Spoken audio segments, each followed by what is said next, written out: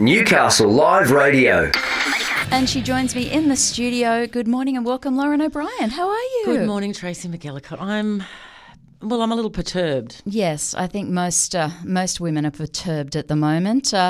We discussed it when it was sitting as a draft back in May. We had a draft ruling that indicated that the US Supreme Court might overturn their famous Roe versus Wade decision, which saw abortion legalised in the country. On Friday night in Australia, it absolutely it turned the women's rights back in the US by at least 50 years. What's your take on Roe versus Wade? Well, when the Supreme Court overturned Roe and Wade, it did more than allow states to ban abortion. It showed how the court views rights that aren't explicitly listed in the Constitution, which, by the way, was ratified in 1788. So times have changed. The ruling came in a dispute over a 2018 law passed by Mississippi's Republican-controlled legislature that banned abortions after 15 weeks. The Supreme Court ruled 6-3 to uphold the Mississippi abortion ban being challenged in the case, and of course Roe was overturned 5-4. So very, very competitive.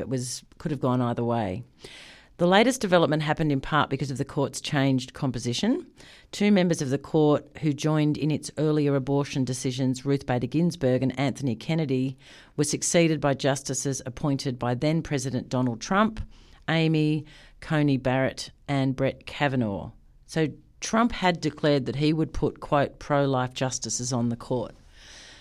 So it did a complete 180, going from recognising a constitutional right, an individual right, to 50 years later saying, no, we were mistaken. The court was at pains to indicate it applies only to abortion, but there are law professionals, people with opinions saying that the same methodology could potentially be used to revise other rulings, for example, same-sex relations, birth control before marriage. So I thought I'd just talk about the Bill of Rights, the amendments to the Constitution. So we all know Americans love their Bill of Rights. And we all know about the amendment, the right to bear arms. Yep. Every single one of us know about that. They go on ad nauseum about that. Yep, so right to free speech, right to bear arms, blah, blah, blah, right to a speedy trial. When we get to number 9, though, Tracy, the enumeration in the Constitution of certain rights shall not be construed to deny or disparage others retained by the people. Enumeration just means a list. This is interpreted as this list was not meant to be exclusive. It was drafted in the 18th century, for heaven's sake. The difficult bit is then working out what the unenumerated parts are. Example, there's no actual Bill of Right that says you have a right to privacy. But the Supreme Court has long accepted that there is a right to privacy in one of those unenumerated or unlisted rights. And this right was established in cases involving raising children. So in 1923, Mayer in Nebraska ruled it's a constitutional right to be able to teach children another language. 1925, in Pierce v. Society of Sisters, it was found that it's a constitutional right to send your kids to a private school. 1942, in a case called Skinner v. Oklahoma, the government cannot sterilise convicted criminals. And in 1965, this is the landmark case because this brought all three of those rulings into one, Griswold v. Connecticut, that overturned a Connecticut ban on contraception based on these earlier rulings. So in Griswold and Connecticut, the Supreme Court ruled that marital privacy, though not explicitly enumerated, quote, as being within the protected penumbra of specific guarantees of the Bill of Rights. This meant birth control is a private matter and cannot be banned by the state. Penumbra is a legal word that means the rights guaranteed by implication in a constitution or the implied powers of a rule. It's the shadowy bit of an eclipse when you look at an eclipse and you see light spilling out. So it's by association, you do have a right basically to decide what your own contraception is. I have lots more to say. Have you got anything? I was going to say, so lots of ideas then spilled from Griswold, and I thought it was just handy to give a background to how Roe v. Wade. I think it's really important to understand how we got to that point. Yeah, yep. So lots of ideas spilled from Griswold, and the concept of a right to privacy. So there was one called Eisenstadt v. Baird in 1972 that gave single people the right to birth control. Okay, mind blown. And Lawrence v. Texas in 2003, the right to same-sex relations. And then, of course, the big one was in 2015, Obergefell v. Hodges, which was the right for same-sex marriage. And these were based on these cases that established privacy is a constitutional, though unenumerated, right. So the right to an abortion was one of these rights. The phrase in Roe v. Wade, 1973, that the right to privacy that was identified in Griswold is broad enough to encompass the decision to end an unwanted pregnancy. The Roe decision also opined that the right could also be found in another amendment, the 14th Amendment, which says no state can deprive any person of life, liberty or property without due process of law, and that's known as the Due Process Clause. Okay. Roe is from a tradition that looks at the concept of liberty and equality very broadly. Today is very different from the 18th century. Oh, so very different. when we realise, okay, so it wasn't until 1972 that if you're a single person, you have the right to contraception. 1972. It's unbelievable. So Roe was 7-2 with the two dissenters opining that the Constitution is silent on this matter, i.e. the Constitution doesn't say anything about abortion one way or the other, and that this court has no business interfering with the legislature's judgment about how to regulate a pregnancy. So this is pretty much the reasoning that the court has adopted now. So the dissenting judges in Roe and Wade, they've now got the majority. Yeah. And this is what they've pushed through. This is kind of what they've pushed through, saying, and in overturning it, because, I just love geeking out on this, I actually found the judgment and I read it. So in overturning Roe, the court wrote that, quote, an unenumerated right should be deeply rooted in this nation's history and tradition, end quote, before it can be recognised as a component of the, quote, liberty protected in the Due Process Clause. So the ruling in black and white reads, held, the Constitution does not confer a right to abortion. Roe and Casey, which was Casey v. Planned Parenthood in 1992. So Roe and Casey are overruled and the authority to regulate abortion is returned to the people and their elected representatives, which means the state. Back into the states. So I got onto YouTube and found a law professor at UCLA. She says the methodology is called originalism, where you stick very closely to what you think the authors of the passage and the public understood the passage to mean at the time it was adopted, 1788. So women weren't even equal. No. So this is the big worry. Could this be applied to other rulings about privacy? Like the aforementioned same-sex marriage. The judgment reads, the exercise of the rights at issue in Griswold, Eisenstadt, Lawrence and Obergefell does not destroy a potential life, but an abortion has that effect.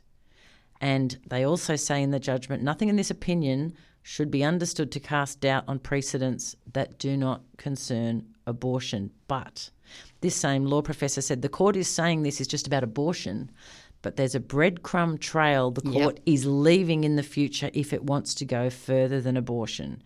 The pro-abortion position was nothing has changed. In 50 years, nothing has changed. We should be just staying with Roe v. Wade. That's the precedent. But they've thrown the precedent out. So they've thrown the precedent out.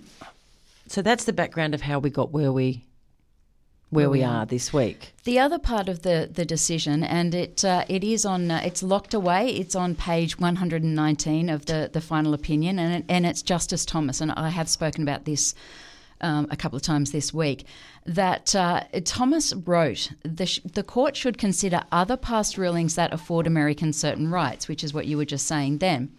And he has actually said that for that reason, in future cases, we should reconsider all of this court's substantive due process precedents, including Griswold, Lawrence, and Obergefell, that's how we say it, isn't it? Which is contraception, same-sex marriage, same-sex relationships and gay marriage. Mm-hmm. Now, the fourth one in those, well, the fifth is Roe v. Wade, but the other one that's contained in there that he hasn't mentioned is the interracial marriages.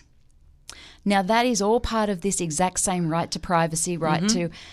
It's interesting, isn't it, that he is a African-American man, he's married to a white woman.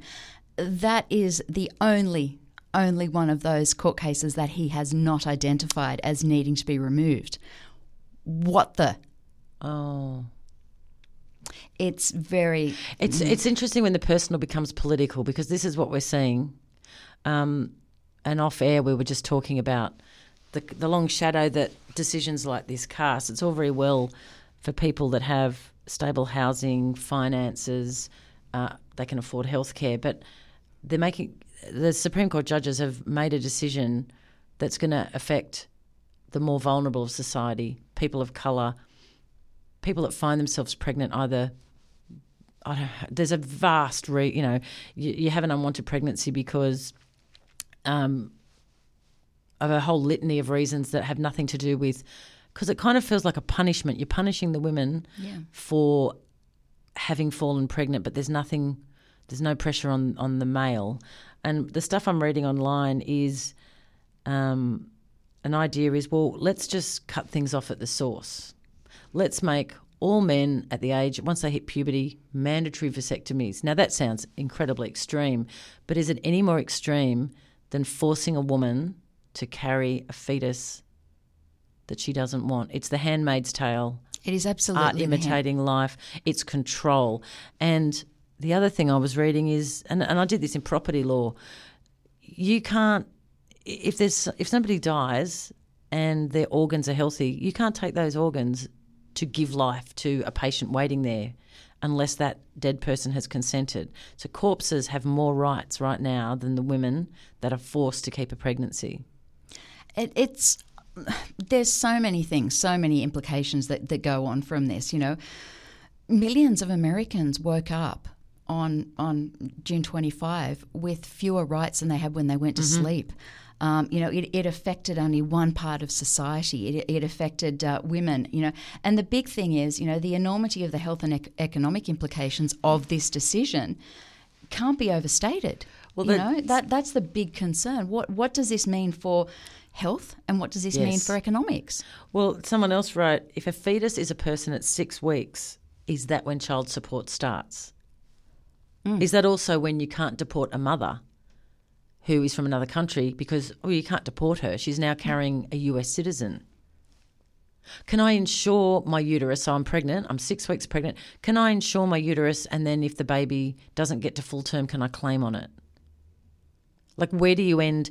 Where does this end? And once the child is here, and someone else saying, okay, so all you pro-lifers, now that you've got what you wanted, we're looking forward to seeing the fight for equal health care, gun reform, so that all of these unwanted children can actually survive past second grade. Yeah, how's that for a thought? So what we're seeing is showing photographs of a fetus that's been aborted at 6 weeks or 8 weeks. Why aren't you showing photographs of a 7-year-old that's just been gunned down in a classroom? Why is that? It's just not. It doesn't There's make no sense. parity. No. And the Senate Banking Committee last month, Treasury Secretary Janet Yellen said that basically that Roe v. Wade and access to reproductive health care, including abortion, helped to lead to increase the labour force participation. It enabled many women to finish school. That increased their earning potential. It allowed women to plan and balance their families and their careers. This will not only have implications for the right to lifers and all of those rabbiting on, But this will have a very serious effect on education, Absolutely. on poverty in that country, and you'll all of a sudden see California become a very it's the state to be, because in California you have a progressive governor, you have a progressive state, you have women are treated as equal citizens. You're really going to find these two different Americas, and I don't know how that's going to go. How is that going to go with law? How is that going to?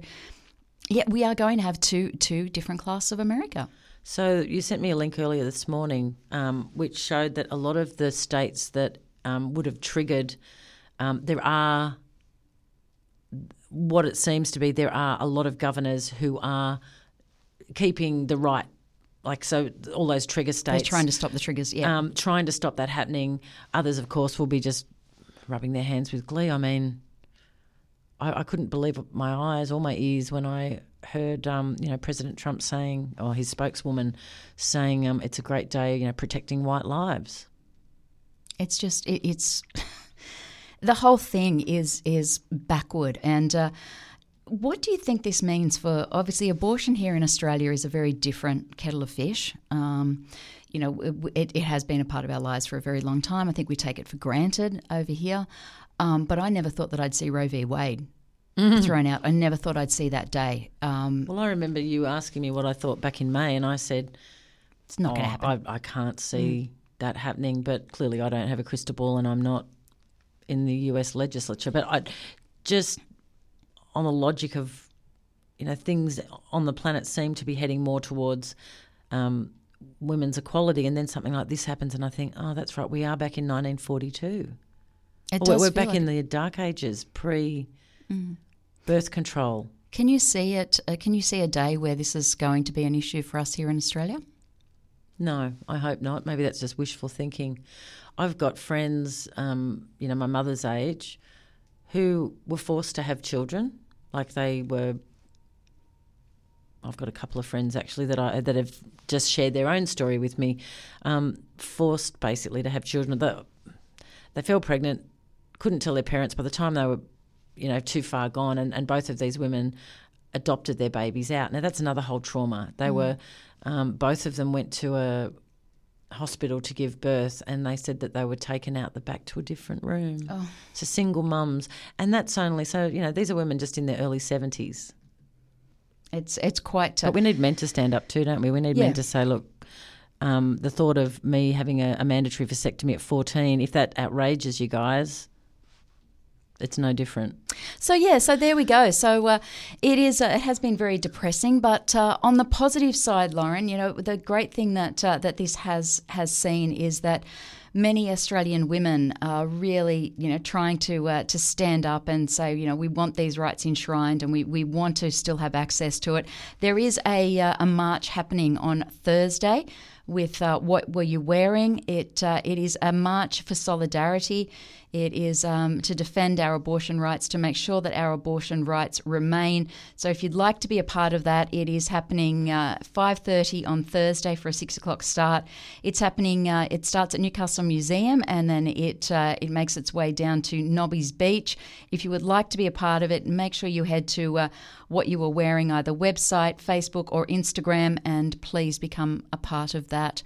I think you and I should go along and we should wear Definitely. our Handmaid's Tale outfits. What do you think? I'm going to source some.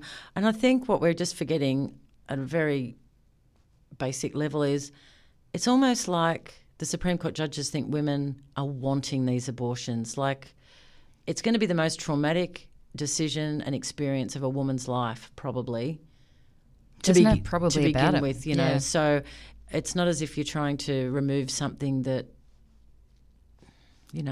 I think at times people think that abortion is used as birth control. It's not. It is not a form of birth control. And there are two people that managed to conceive a child, so we need to go on the platform of vasectomies from 14, maybe. Yeah, well, you can reverse it. It's very, very painless. It's an hour.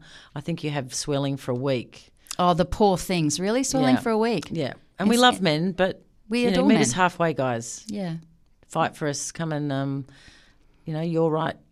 It's our rights, humanity's rights. That's exactly right, exactly.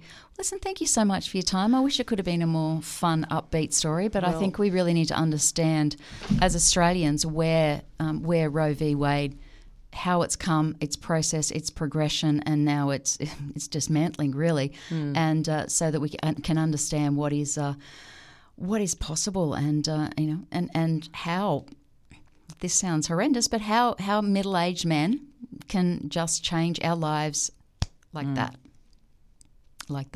And I can't believe that there are 2 women sitting on that Supreme Court. Yes. Well, there we go. Thanks for having a chat. Oh, thanks for having me. Lovely to join you in the studio today.